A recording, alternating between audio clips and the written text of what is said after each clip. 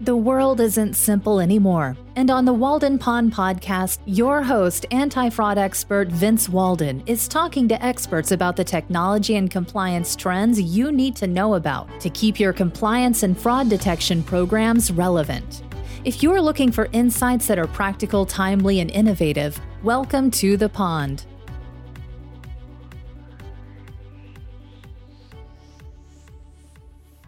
Welcome to the pond. I'm your host, Vincent Walden, part of the Tom Fox Compliance Podcast Network.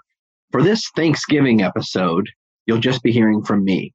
If you're listening to this episode armed with a ton of turkey leftovers on your way home from a great family Thanksgiving, or just getting back, I'd like to ask you to take pause for a second and let's reflect on our blessings.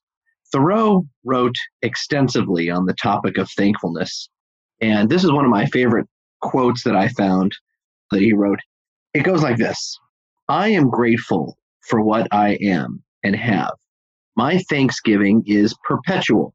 It is surprising how content one can be with nothing definite, only a sense of existence. I liked the simple truth of that, and I think what he means by that is that we don't necessarily need material things or goals or accomplishments to be thankful, only a sense of existence and being.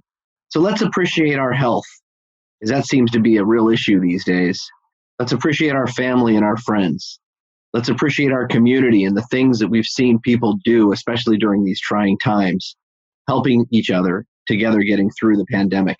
If you're listening to my show, you are likely a legal, compliance, anti-fraud, or technology professional, which that in itself puts you in a great field that we are all very fortunate to be in. It's a dynamic, ever-changing, and important profession that's critical for the business integrity of companies. So be thankful for that. For those that I've worked with in the past, from both my clients and colleagues, I thank you.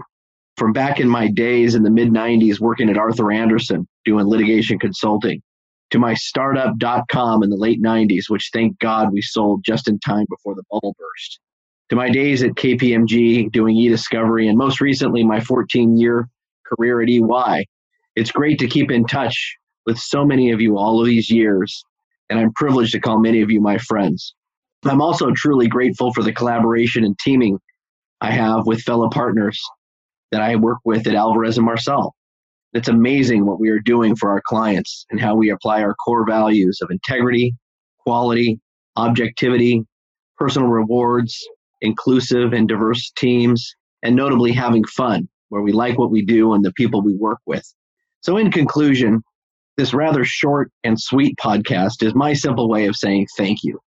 It really does mean a lot to me when you listen to my show or read my articles in Fraud Magazine. It's a lot of work, but it pays off so much when I hear your feedback, and I love hearing from your feedback, whether that's in the form of a LinkedIn post or an email.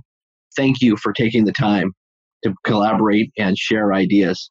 As we close out what has indeed been a challenging 2020 and look towards 2021, let's be sure to include thankfulness and a positive attitude in some of our goals.